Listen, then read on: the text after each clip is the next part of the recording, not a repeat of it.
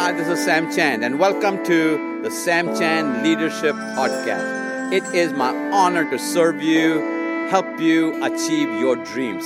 Let's do this together.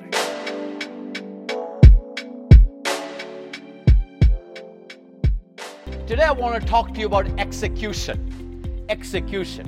What does execution really mean? Making things happen. Getting things done. If you are known as an executive, you are known as an executive because you get things done.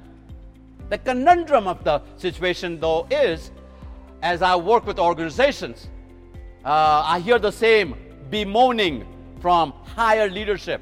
Things are not getting done. Things are not getting done. Well, do you have executives? Yeah, but things are not getting done. If they're executives, they're not executing. Things are not getting done. I'm going to give you a simple formula to think about. One sentence. Who does what by when? Who does what by when? You have to define the person, the who, the what, that is exactly what you want to accomplish, by when, the deadline.